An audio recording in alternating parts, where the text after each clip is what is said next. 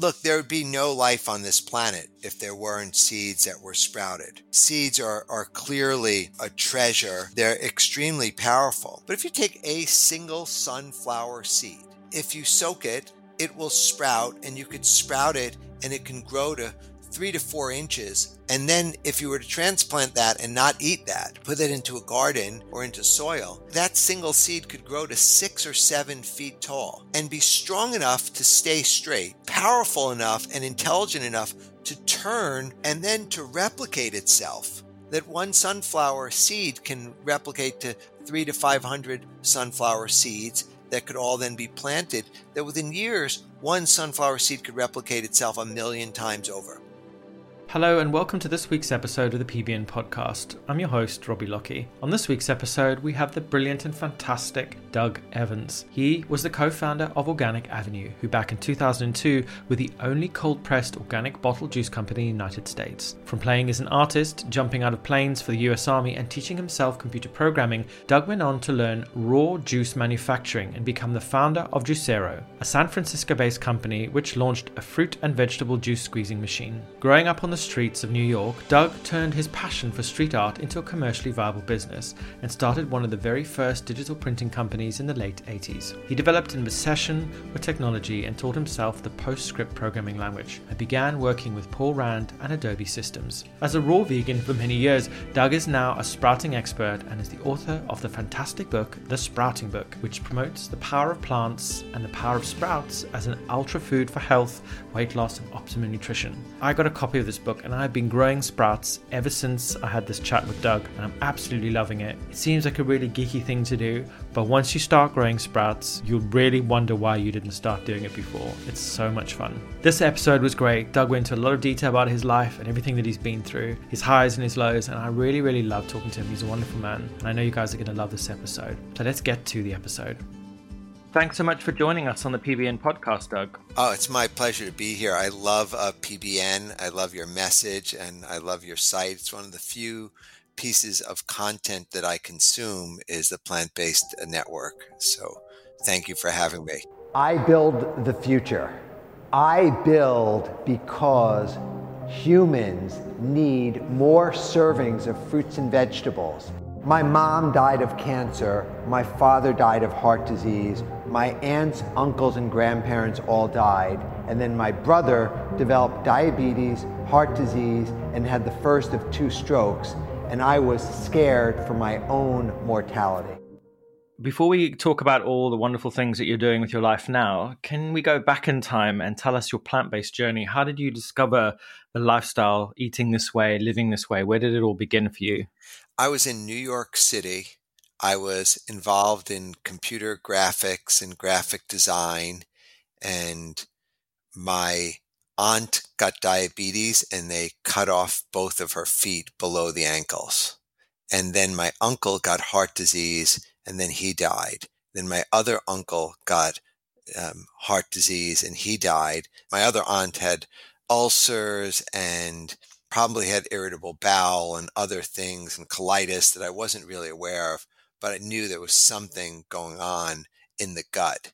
And then my mom died of cancer, and then my father died of heart disease, and then my brother had the first of 3 strokes and a subsequent heart attack. So it was really crazy times because every other part of my life was just becoming stable. I had a company, I had an apartment, I was doing really well. It was the first time that I had this trifecta, of having money, having time, have a company, everything was going well. And then I felt like I was going to die. I was about 36 pounds heavier. An angel showed up into my life at about 2:00 in the morning in a nightclub in New York City. I met a very, very wonderful woman. We got into a really deep conversation. Everyone else is drinking and partying. This is like 1999, like partying like it's 1999, like the Prince song. This was 1999. And we're like having a deep conversation about diet, lifestyle, and nutrition. which I had not made the connection. Like I knew you should work out, but my father worked out probably 2 or 3 times every day. He would spin, he would bike, he would run, and he still died, right, at what we thought was a relatively early death. So I was not buying the lifestyle part. But then, when she talked about the connection of diet to it, I was open. And then the following day we hung out, and then we started spending a lot of time together. And she was vegetarian, recently vegan. So there was no question, like if I was hanging out with this woman, I was going to accommodate, if not abide by letting her order, right? I mean, it was kind of classic romance of chivalry. Where do you want to go? What do you want to do? Yes, yes, yes. In a 2-week period, I went from eating everything, street food, junk food, processed food, meat at least once a day, to vegetarian, vegan, and then raw vegan. And I was raw vegan for 17 of the last 21 years. I've been 100% plant-based the entire time, but I was raw vegan for 17 years. That's amazing. What a story. Wow. Wonderful. I mean, raw veganism is quite a controversial topic, and we'll definitely I'd love to talk to you more about that, because I feel like there's a lot of a misunderstanding of what raw veganism is, and perhaps even the implementation of that as a lifestyle. Where are people going wrong? But let's come back to that. So let's stay in your past. So before you got involved in this sort of lifestyle, what were you doing? Because we spoke and we did a live together a couple of days back, and you told me about your artist background, and you've done all kinds of wonderful things. So when you left college or school, what was your main career? Well, it's interesting. I never really went to college. I was a New York City street kid, and I was a juvenile delinquent. And so I just ran around causing trouble. My main crime was more of graffiti and things associated with graffiti, stealing spray paint, damaging private and public property. There was this quest for association. And where I grew up, the kids were kind of compartmentalized into hardcore gang members, drug dealers, like non-associative criminals, and then the students. And for whatever reason, I don't know what it was, but I could not get myself to pay attention in class or do homework. And I was always getting into trouble.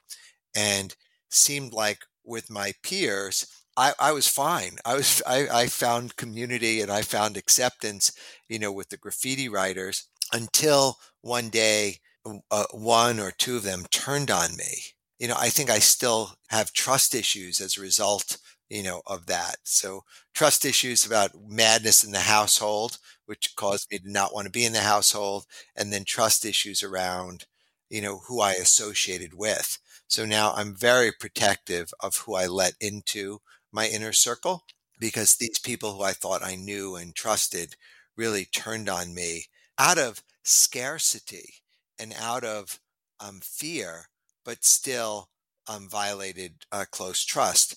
And when I could no longer trust my inner tribe as being safe, and realized that at a higher level, this was not a vocation, I could take with me, that if I didn't make radical changes at age 17, my destiny was going to be dark. And I didn't want to be a grown-up criminal. I didn't mind being a juvenile delinquent, and I didn't want to die. And so I joined the U.S. Army as a paratrooper in the 82nd Airborne, just as a way of breaking the pattern. Like I wanted to get out. I couldn't see a path out. I didn't have the self-discipline to do it on my own. My parents, didn't have the structure to do it. So I thought if I joined the Army, I would learn discipline. I may pick up some skills and a vocation. I could save my money, and then maybe I could go into the Army College Fund when I got out of the Army. So that was like my thought process and of joining the Army. And boy, was I naive. I mean, the Army was, and the 82nd Airborne was crazy beyond belief. I have so much respect for the soldiers, who are in the military today. I don't care what service, because they have to put up with so much. I mean, so much dominant control and so much service, where the purpose of the military is to break down your ego so that you will follow their orders regardless of where they were. That was really hard for me because I didn't really like to listen to anybody. So the more I resisted, the more they persisted. And as a result, I eventually surrendered to the higher power of the commanding officer and just sucked it up and did whatever they said. And I did fairly well in the military. I got out with an honorable discharge and an Army Achievement Medal, and a new sense of belief that I could take on challenges. That if I slowed down, if I observed, they weren't teaching mindfulness directly, but I learned the mindfulness because, you give a kid, and I was a kid at 17, a weapon, whether it's a sniper rifle or any sort of weapon, and you're shooting at targets far away, you have to control your breath, right? You just can't start pulling the trigger like you see in the movies. You have to control your breath.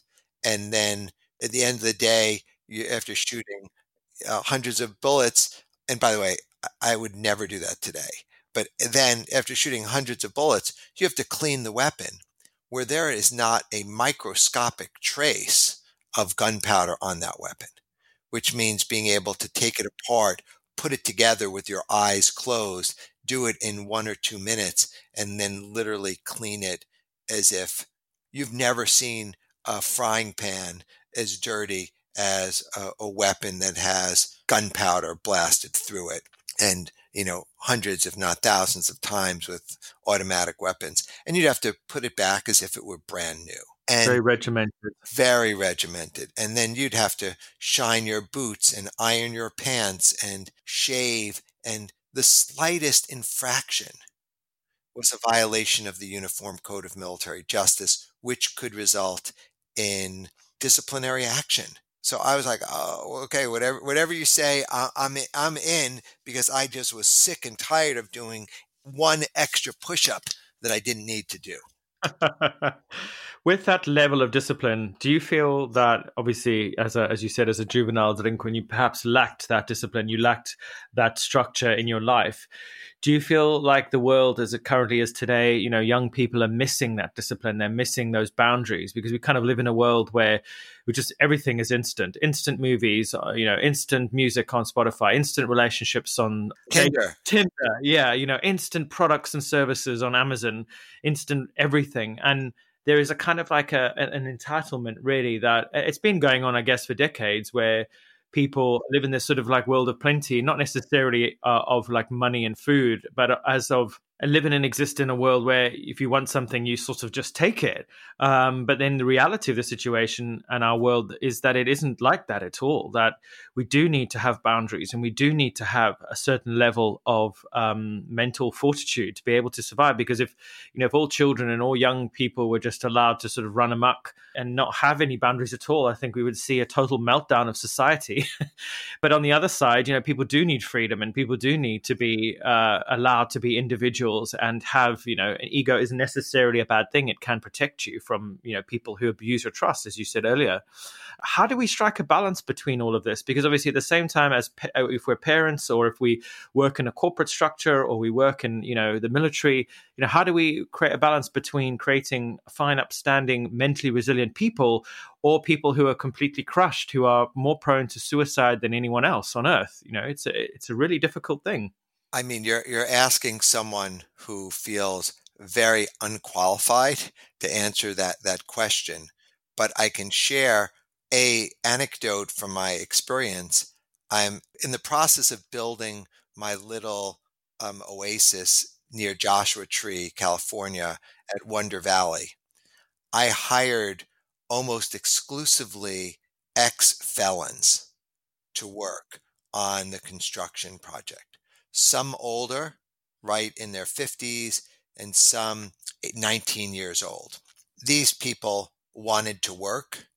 Some had more skills than others, and managing them, the most skilled guy was a drug addict, alcoholic, compulsive gambler. I had to let him go because he was like up on the roof using power tools while drunk. So I had to send him home and deal with that. And then the rest of the guys, as I plowed through, and in this community, they had never seen a ex-military vegan that had a level of abundance and a vision. Those combinations, they'd never seen that. Everything was very kind of lackadaisical or tyrannical, not focused. So I brought a new level of focus. And then I had a friend, ex-military guy, who I really liked. He got married and he adopted this 19-year-old boy of the woman who he married. And he asked me a favor. Would you hire this guy? He's plant-based. He's into the lifestyle. He really wants to work. He was somewhat lost. I was excited to hire someone who's on mission. So I had a conversation with him on the phone, and then he just started to work. And he lasted about 8 days. And he was bitching and moaning and complaining to the other guys that Doug is a tyrannical dick and I don't know what I'm doing, and that how dare I boss him around and tell him what to do, and he expects me to clean up after this. And it's like, what do you think? You're the youngest juvenile on the totem pole, and we have a lot of work to do, and it's hard work. He left with, he quit with no notice and wrote me. I could probably find his nasty email, as if he were, posting it on Snapchat as a dig, just entirely ego-based things. And I literally did a short fast track to hire him because of what he ate as a diet. Right. and being a friend, and being the child of a friend. It's very confusing. If I were to think about it, I think it would mean spending massive amounts of time with the children and being 100% present with them, and set an example of not being glued to the phone, not answering the phone when you're talking to the kids, allocating quality time for engagement, doing tasks and activities with the kids in nature, go out in nature. Think about the role so that there would be engagement and time that would be away from the screen, that would be away from the bad influence, that would also be very engaging. Because I think that today I may have been diagnosed with ADHD. They may have given me Ritalin or whatever. And because I was all over the place, and I had a lot of energy. I was, if one set of graffiti writers didn't want to go out and cause ruckus today, I'd go find another group. And I just wanted to get out and I wanted to do things. And I can see it almost like with dogs. My brother has a couple of dogs, and sometimes I'll take care of them. And if I take them off the leash and I take them on runs and I exhaust them, they see another dog. They don't even want to acknowledge that there's another dog there, right? They just want to get home and take a nap, right? If you keep them, on your bed all day long, and the only activity they have is they get off the bed and they go outside, they pee, and they go back to the bed. And then they see another dog. They're barking and pulling because they want engagement. So you have to do things to, engage and wear them out and see if you could do productive things. I mean, that's about the extent on my hallucinatory child rearing things. My light bulb moment was when I realized that people who had a home juicer used them once or twice a month. But when people had an espresso machine, they used it once or twice a day. And I said, if I could take that level of convenience, but do it with fresh organic produce, I could change the world. Juicero's mission is to help people consume more fresh fruits and vegetables so they can live their healthiest lives. You're the inventor of a juicing machine called Juicero? Yeah, Juicero. Build the future with a purpose greater than yourself that can impact as many people as possible in a positive way. Build the future by committing your whole being to an obsession to manifest the reality of the original dream that you conceive for the business. Juicero. So tell us about that, and how did you get involved in that kind of product? Well, I had, when I shifted to the plant-based journey, with this woman, Denise Mari, we started a company called Organic Avenue. And we started that in order so that we could have community with like minds. So we opened up our home and people would come by for potluck dinners. We would have gourmet raw chefs who came to town and we would host dinner parties. And we started to aggregate and sell products that were unique to the lifestyle, early spirulina and early raw cacao and other ancillary products around the lifestyle. And one of the things that we started to do was cold press juicing. So this was back in 2002. We launched organic cold press green juicing using a Norwalk juicer, selling it in a glass bottle for $10 with a $2 bottle deposit, because we would retrieve the empty bottle, wash it, sterilize it, refill it, and then put a new cap on and sell it again.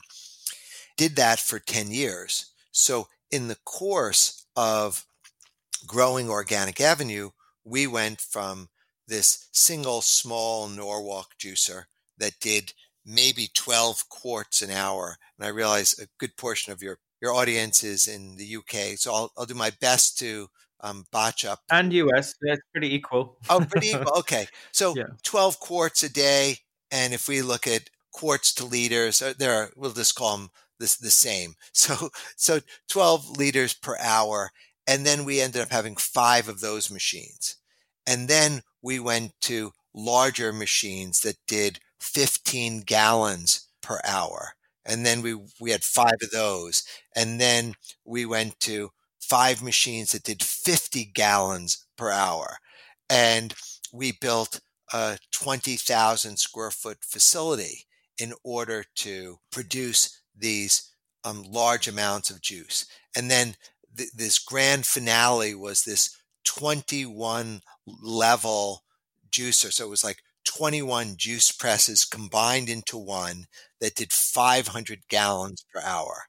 I had a background of graffiti writing. I did in graphic design. So I learned a lot about how do you source produce? How do you do food safety? How do you do bottling and filling and scaling and labeling and packaging and compliance all around fresh juice, because I didn't want pasteurized juice, right? I wanted fresh juice. Any juice that was in a bottle previously was sold that was pasteurized, either using, heat or pressure. Just as a side, obviously, because I think a lot of people don't understand the difference between pasteurized juice and cold pressed juice.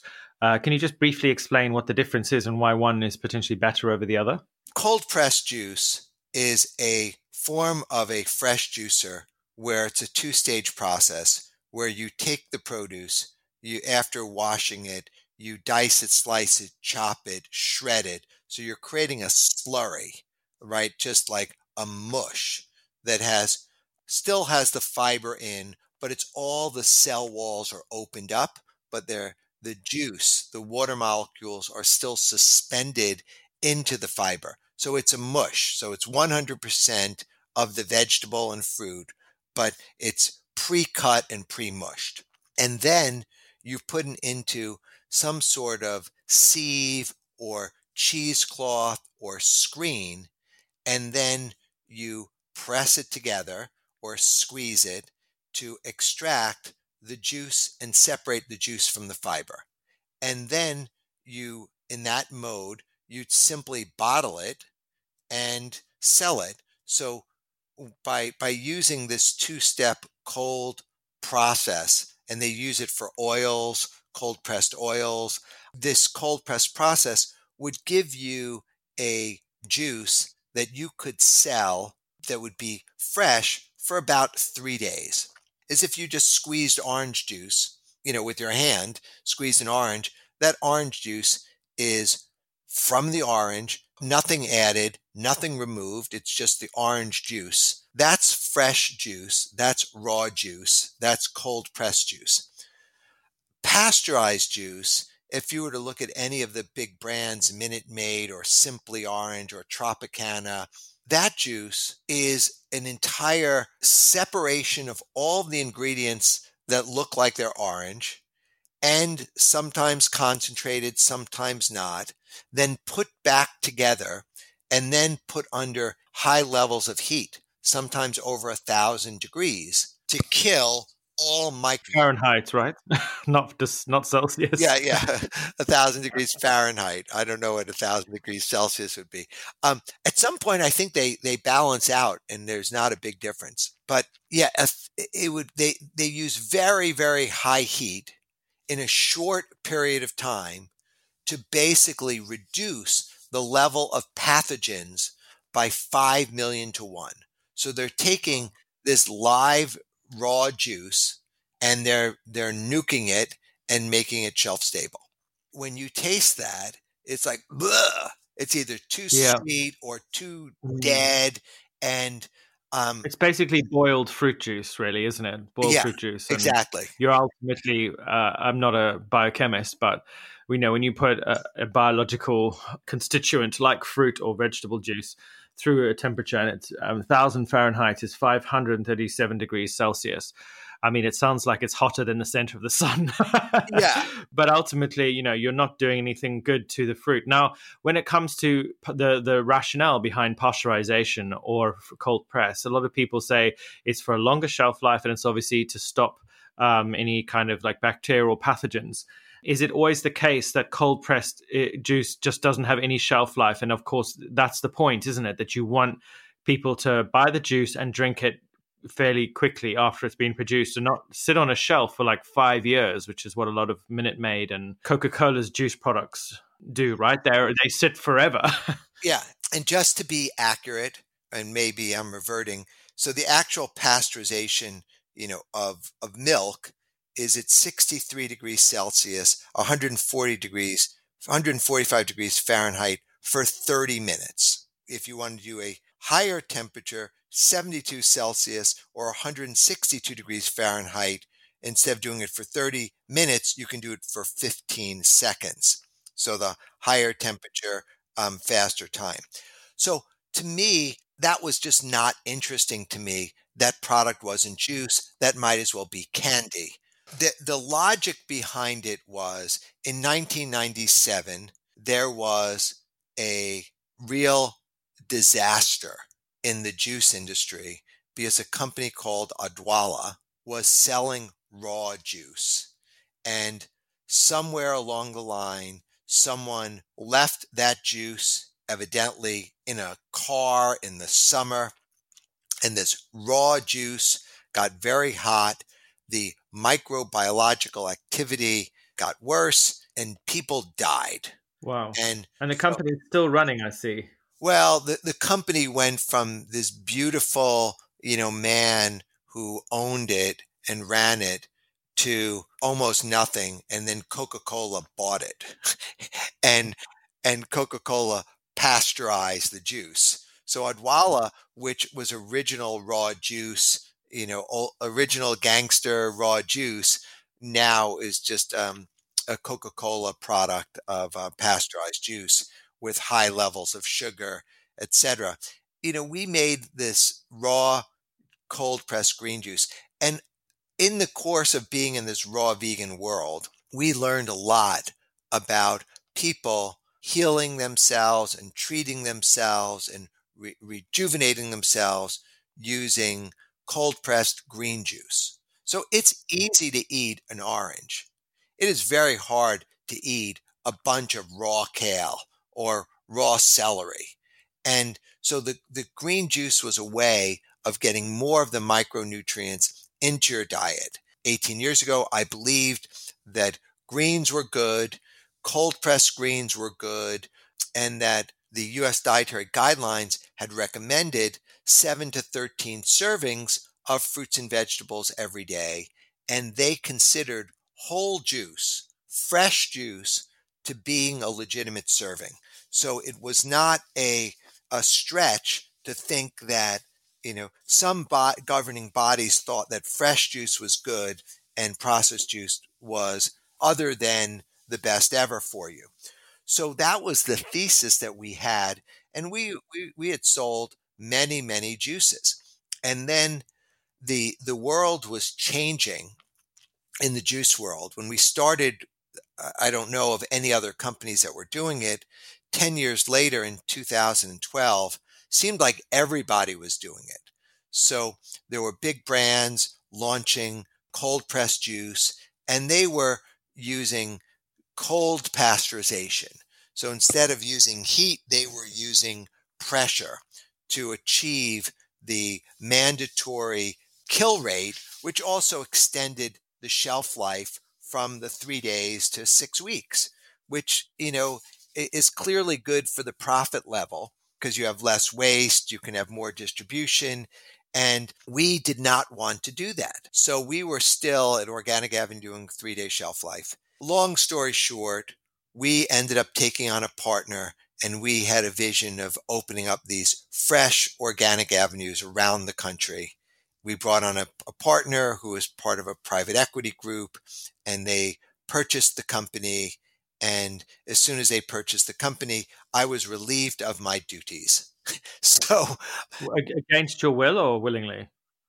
Well, I can't call myself naive or gullible.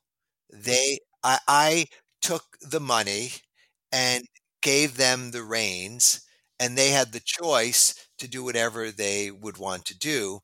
And so, they didn't put a gun to my head. They gave me money, and I, I can't call myself naive. One of my friends warned me the first thing that they were going to do would be to fire me. And I was like, well, they would never do that. I know this and I know that. And, like, yeah, I was clearly naive. And so I got fired. We've already discussed that I have a lot of energy, and, some would say ants in my pants. So I'm like bouncing off the walls. Like, what am I going to do?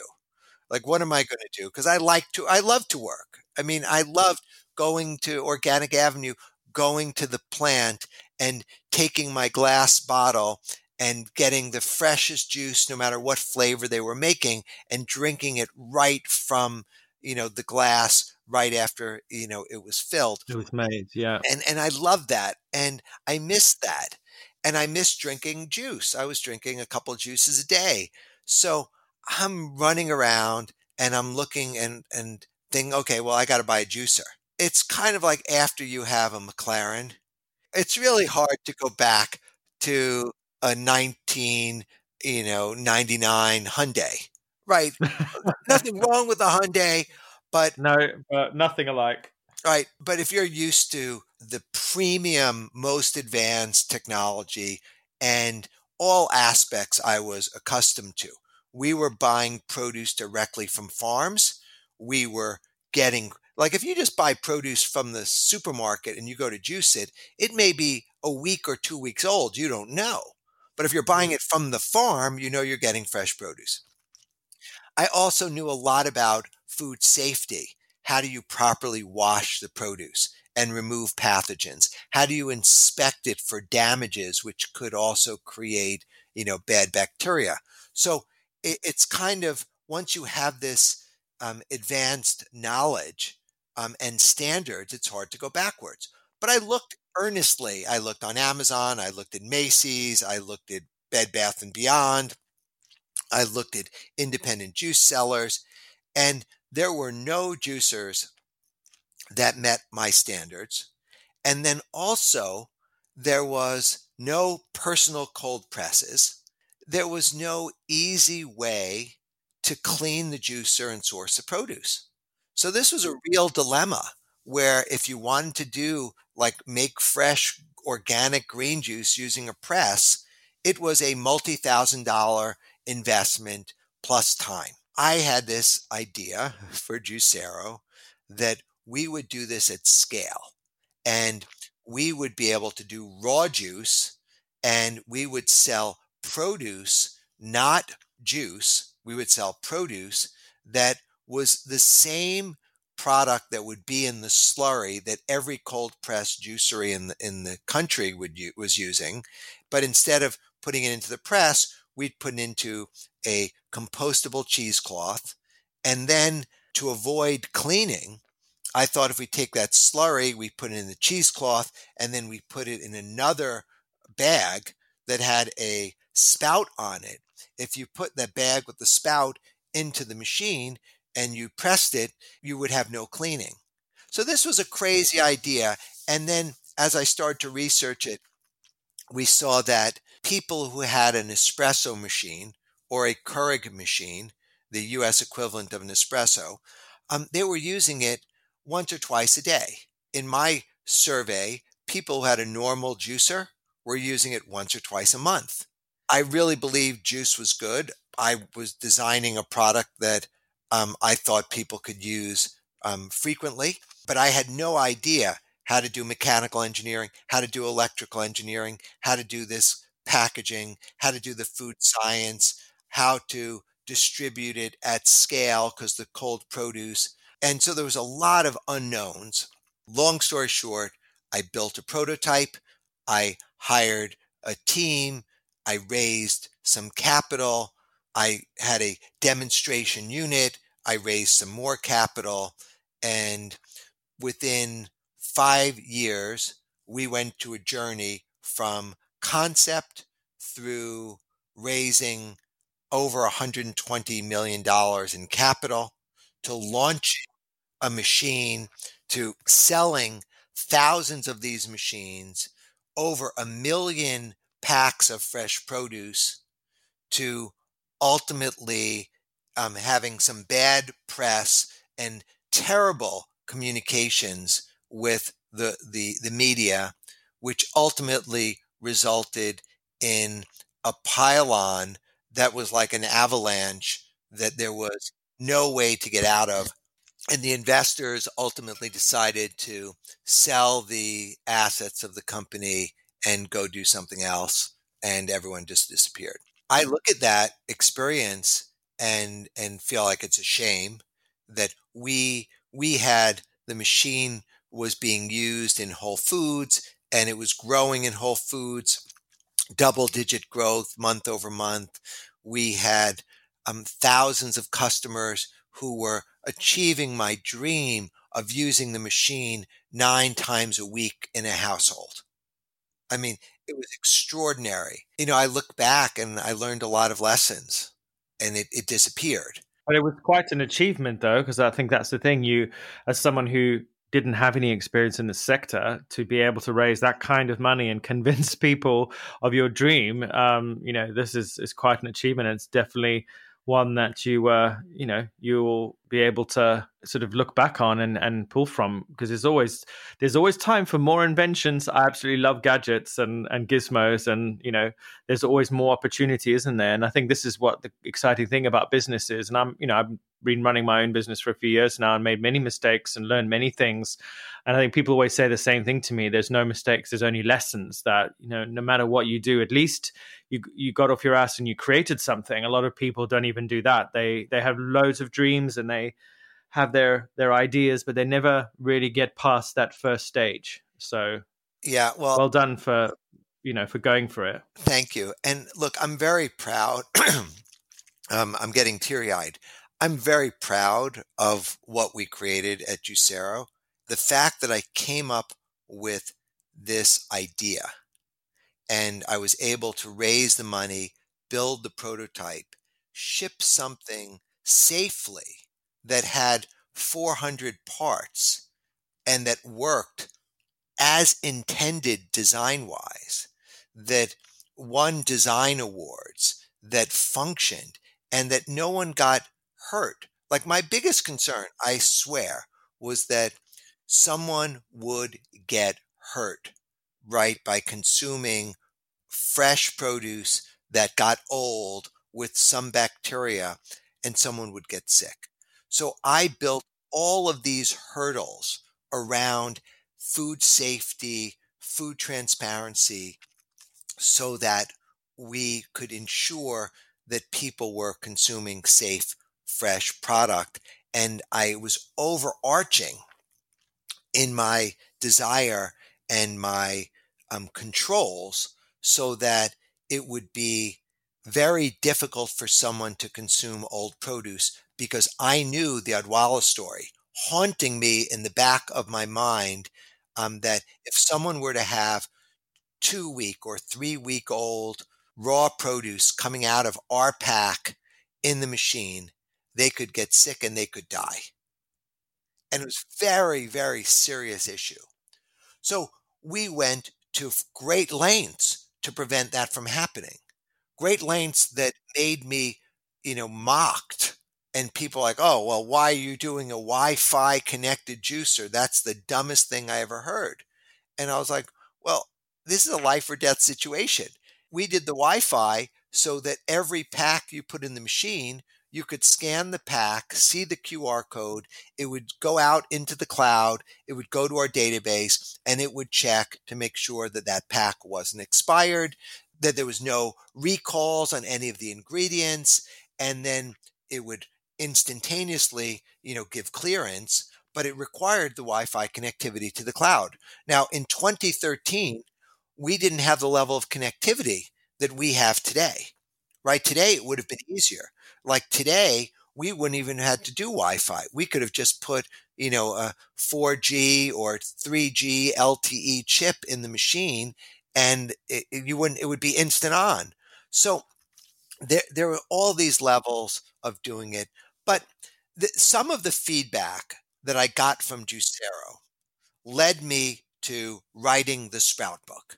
And I think that's what we're talking about today on the Sprout book and my journey and transition from juice to Sprout. Juicing to Sprout. So tell us about that journey, because obviously Juicero was, it's a chapter of your life that's now closed, and thank you for sharing it. Business and entrepreneurship it's not a road for the faint-hearted, that's for sure.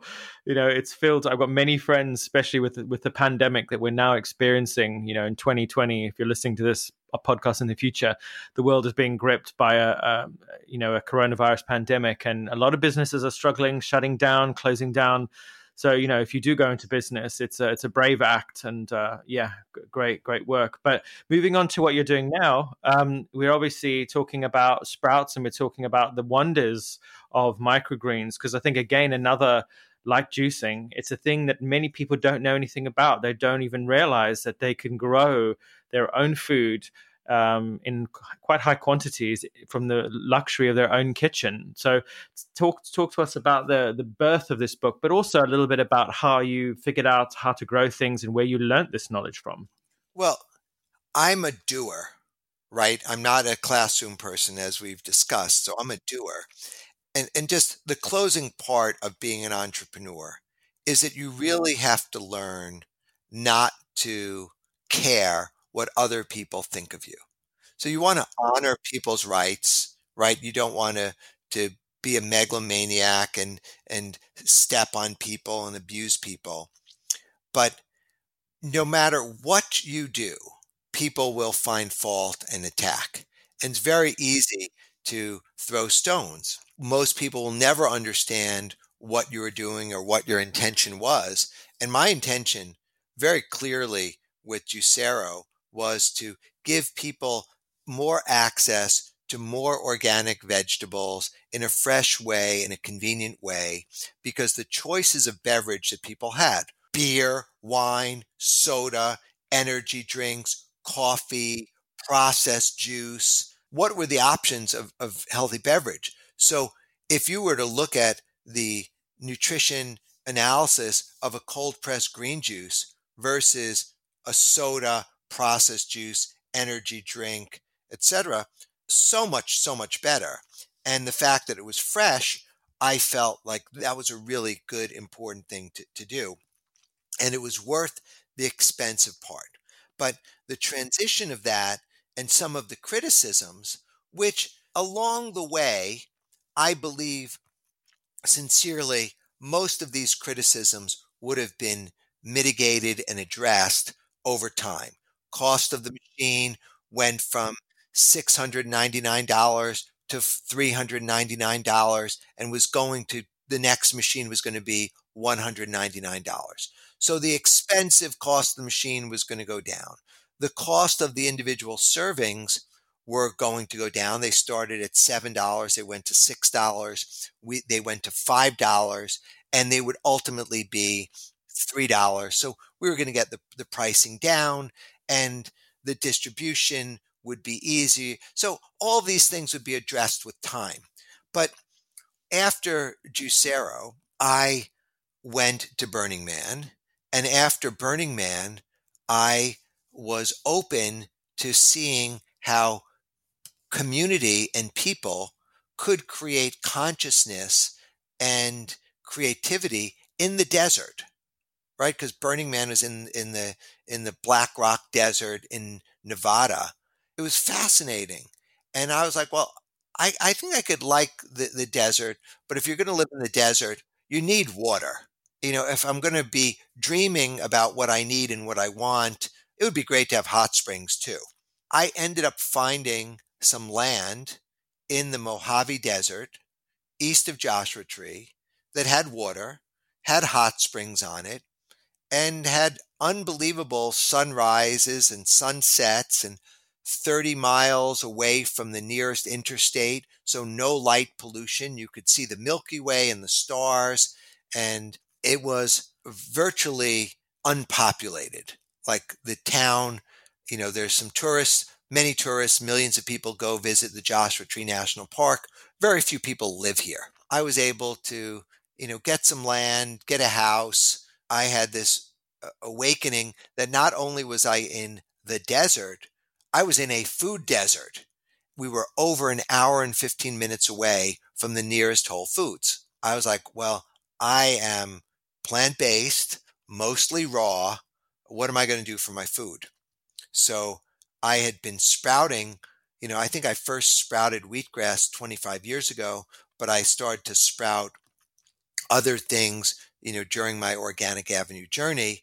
And so I started to sprout mung beans, sunflower sprouts, alfalfa sprouts. And then I was all of a sudden having access to organic food, organic vegetables, without a lot of space, pretty easily. Even though we had sunshine, the sprouts didn't require sunshine, and without soil, because we have sand. We don't really have soil here. That was a revelation to me, that sprouts didn't have to be a garnish, like on a salad or on a sandwich. They could be a meaningful part of my real meal, or a meal in and of itself. That was like a huge download, wake up call for me. So that was the beginning. And then the next stage was I started to research more about sprouts, and I started to experiment and try different sprouts and seeing, okay, what other sprouts are there and what can I learn from them? And the more research I did and the more people I spoke to, the more powerful it was. And like literally, you could sprout alfalfa or basil or broccoli or cabbage or clover or fenugreek or hemp and onion and radish and watercress and arugula and chia, like everything, like, and that was like, oh, all plant life on the planet starts as a seed that gets sprouted and turns into a vegetable or a tree or a fruit tree. Sprouts are edible, and they're actually not just nutritious. In some cases and in some nutrients, they can have 30 to 50 times the amount of nutrients of their mature vegetable counterpart. That was like, became something like, it was surreal. I couldn't believe it.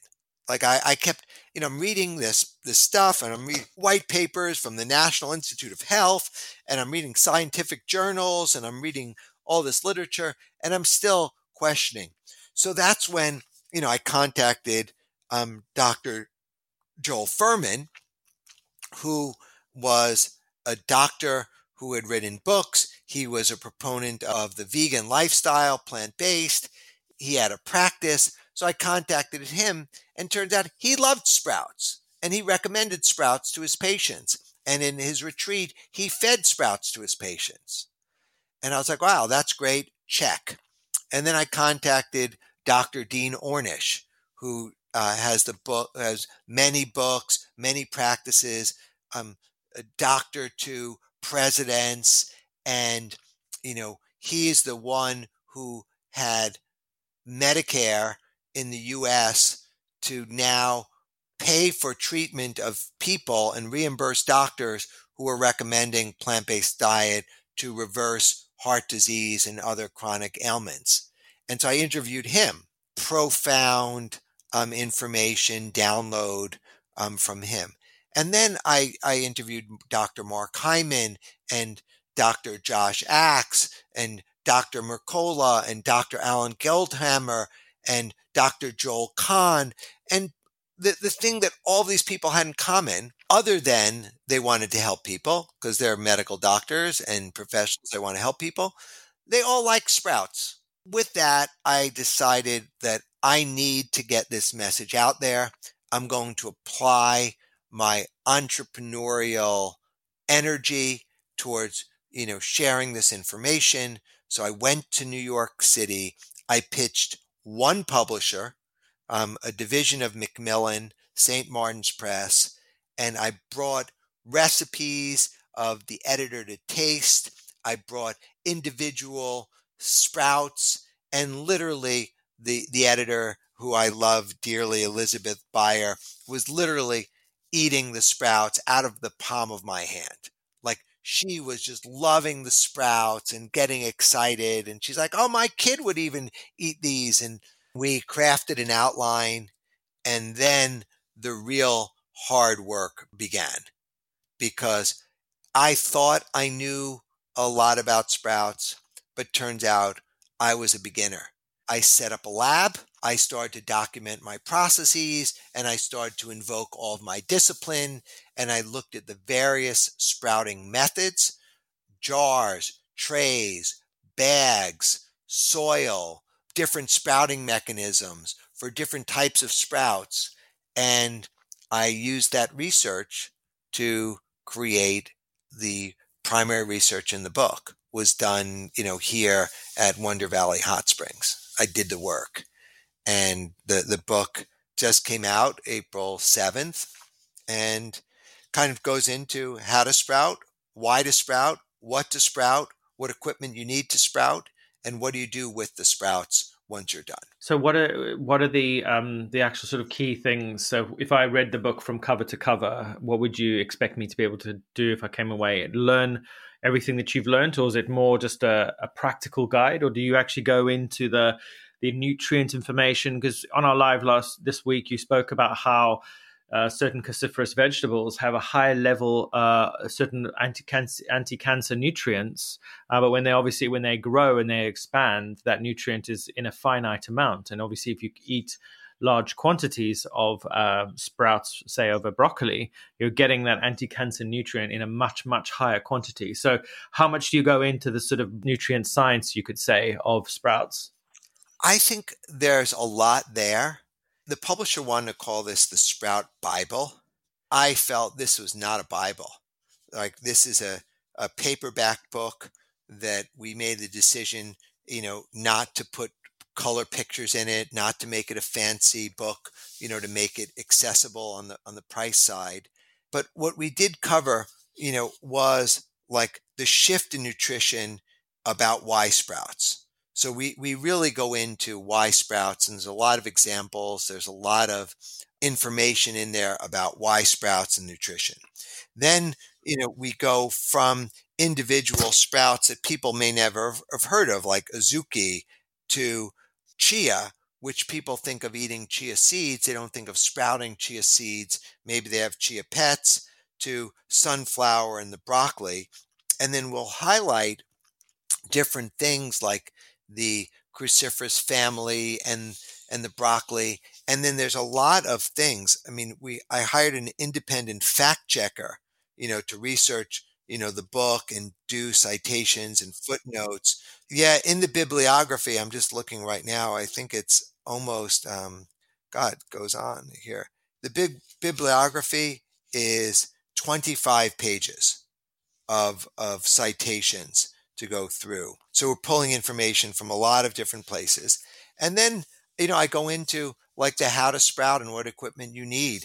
And, there's a section of the book called Junkyard Sprouting, because you don't need fancy things. Like one of the things that I realized that I was accused of was that Juicera was an elitist product.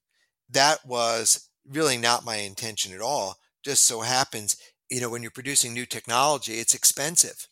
But I may have gone a little far with swinging the opposite direction. But I'm saying, well, if juice has high sugar, low fiber, low protein, sprouts have high protein, high fiber, low sugar. If juice had a 3-day shelf life, seeds can have a multi-year shelf life if stored correctly. If fresh produce requires refrigeration, seeds do not. So you don't need the refrigeration. If you needed fancy equipment, in order to juice with sprouts, you could literally sprout them in almost anything. Like I've been cleaning my kitchen and seeing a sprout growing out of a sponge, out of a colander. A seed will drop on the floor and get moisture, and all of a sudden I'm like, how do I have grass growing in my kitchen right on the floor? Because where there's a will, there's a sprout. The seeds just really want to sprout, right? They really want to sprout. And let's talk about that for a second, though. Seeds. Now, a seed is this inconspicuous, often very tiny little object that I think many people take for granted as to what it is. Seeds are incredible, magical things. Let's look at something like an oak tree. The seed of an oak tree is pretty tiny, but yet it can grow into this huge organism. And some trees, I think, like the redwoods, for example, they can live for up to 5,000 to 7,000 years. Does it blow your mind sometimes about how magical seeds are? Yeah, I mean, look, there would be no life on this planet if there weren't seeds that were sprouted. Seeds are clearly, a treasure, and they're extremely powerful. But if you take a single sunflower seed, smaller than a fingernail, and if you soak it, it will sprout, and you could sprout it, and it can grow to 3 to 4 inches, literally just by sitting on a unbleached paper towel, right? Like literally it will grow to 3 or 4 inches. And then if you were to transplant that and not eat that, put it into a garden or into soil, that single seed could grow to 6 or 7 feet tall.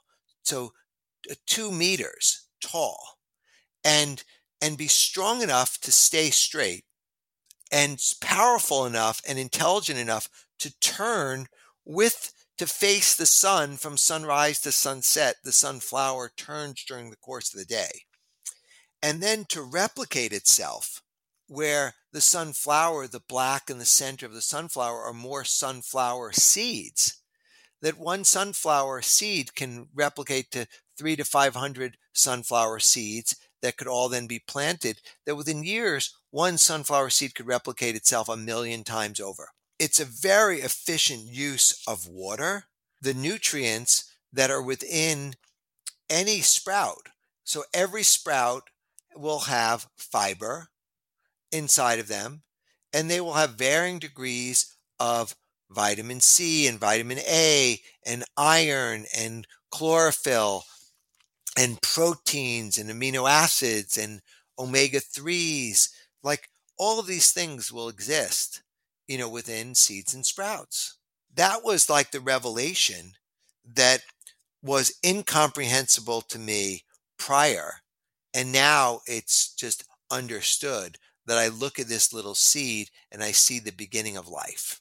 It is truly remarkable and magical. I think it's still a mystery to biologists how seeds or eggs or sperm or any kind of life-starting constituent of an organism actually knows how to construct the organism from the DNA.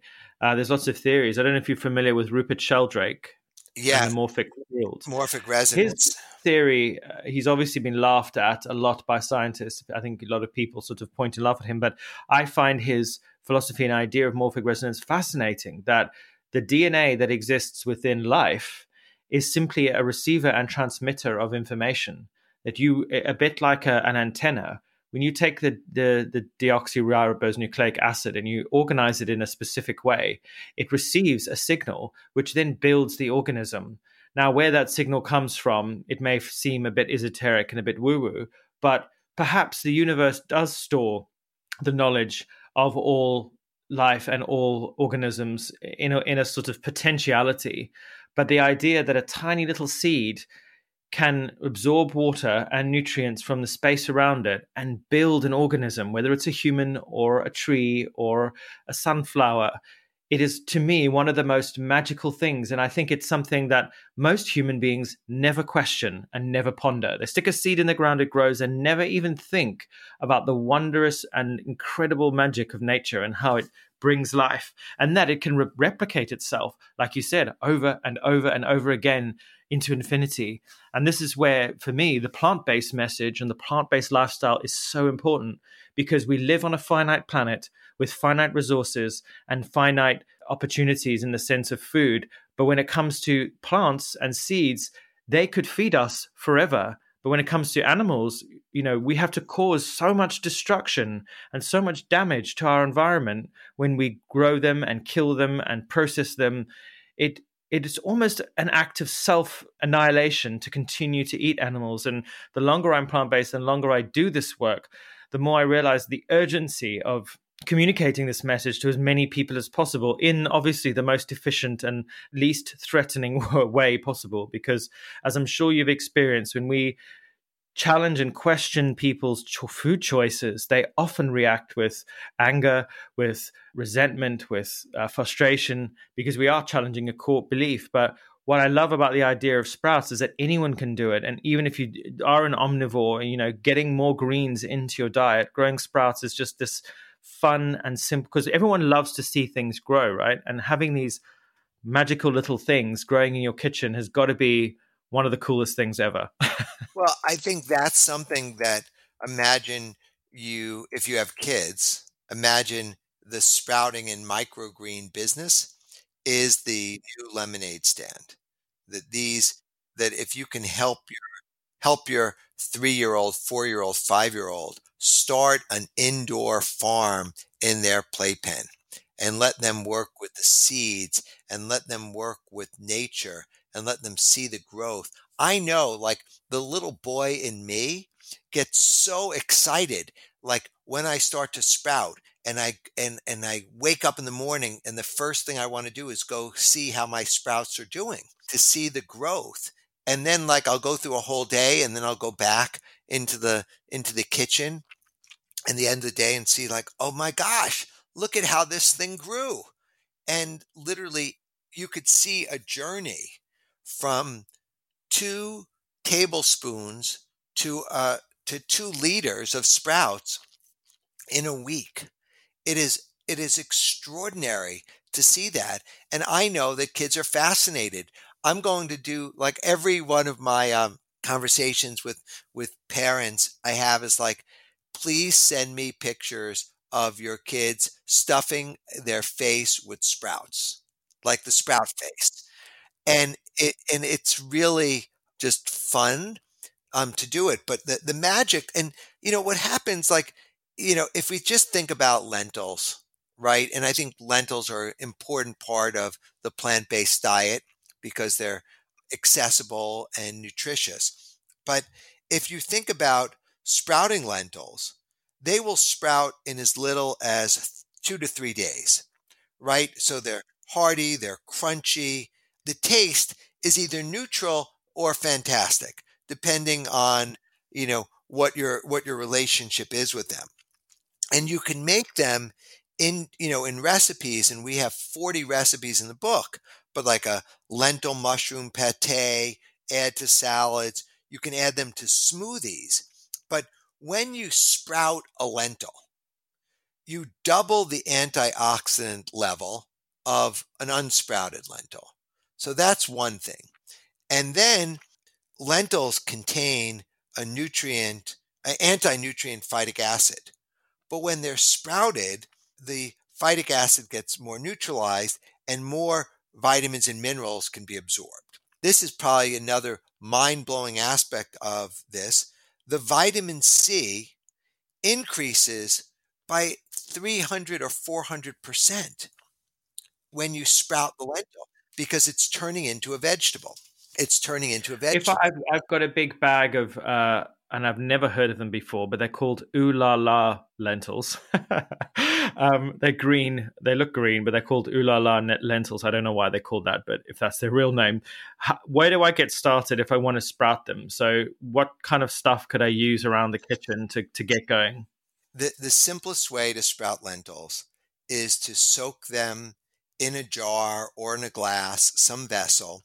I prefer glass, with filtered water or spring water, preferably a water that doesn't have chlorine in it because chlorine is designed to kill bacteria and you want the living bacteria. You soak them for 8 hours, and then you can use a colander, a strainer, a sieve, or a piece of cheesecloth. And if you're using a mason jar, they make special lids that go on the mason jar that have screens. And so you can easily invert the jar, strain out the water, add more water, strain it again, and then leave it semi-inverted at a 45-degree angle or something. And the criteria is you want to leave it so that the water can drain out, so an appropriate pitch or tilt, so the water can strain out, but there's still room for the air to get in, so you can create good airflow inside and also create a little bit of like a greenhouse effect. And then you literally rinse them, strain them twice a day. And after the third day, you can start eating those fantastic lentils. Amazing. And what kind of flavors can we expect from lentils? Because lentils have when you cook them, they're quite a neutral, quite a neutral taste. But you said there's quite a diverse flavor. Yeah, I think that when you're eating them sprouted, like most lentils, when you're buying them are hard and dry. When you sprout them, you can sink your teeth into them, so they become kind of alive, and they have various flavors. It's one of the reasons why, we created the 40 recipes for the book, so that you could actually have more options, because people like to cook, and people like, community, and cooking is a big part of socialization. So having recipes of what to do with it, like not everyone is just going to eat a pound of sprouts for a meal. I think very few people will do that. But I think that you could adapt recipes.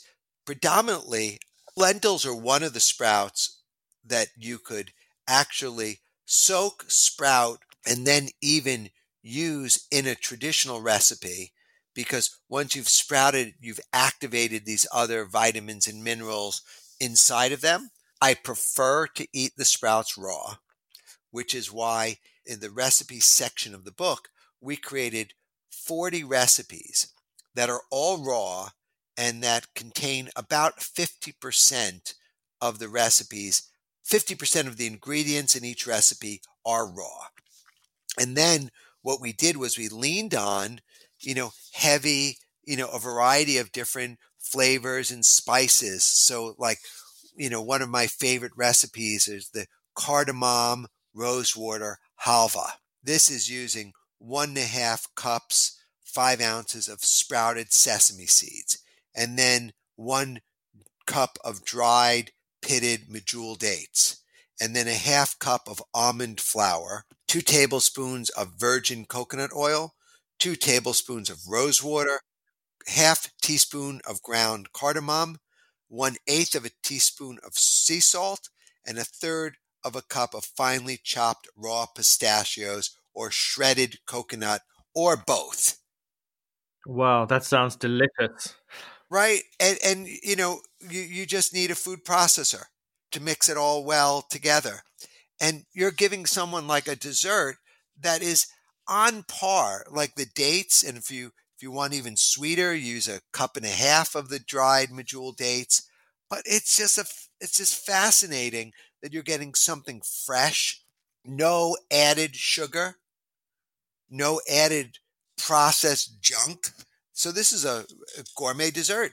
Like literally, my brother was like, "Hey, can I take that and make that and go sell at the farmer's market?" It's that good. Well, speaking of selling, from your lessons with Juicero, would you ever consider kind of creating a system that, obviously everyone can sprout, and as you said, you can do it, with anything, with all sorts of bits and bobs you can find around the kitchen.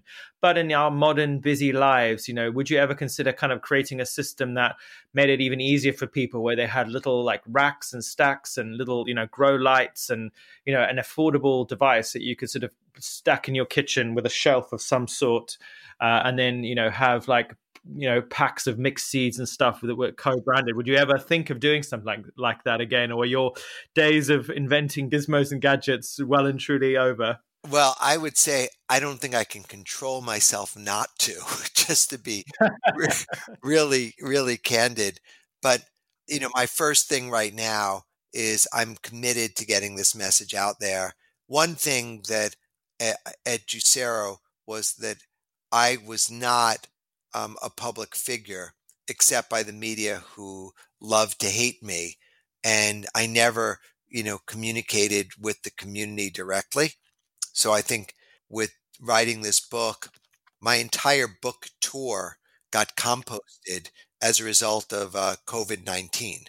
So we were planning on launching and book tours and the morning shows in New York and book signings, all that's gone.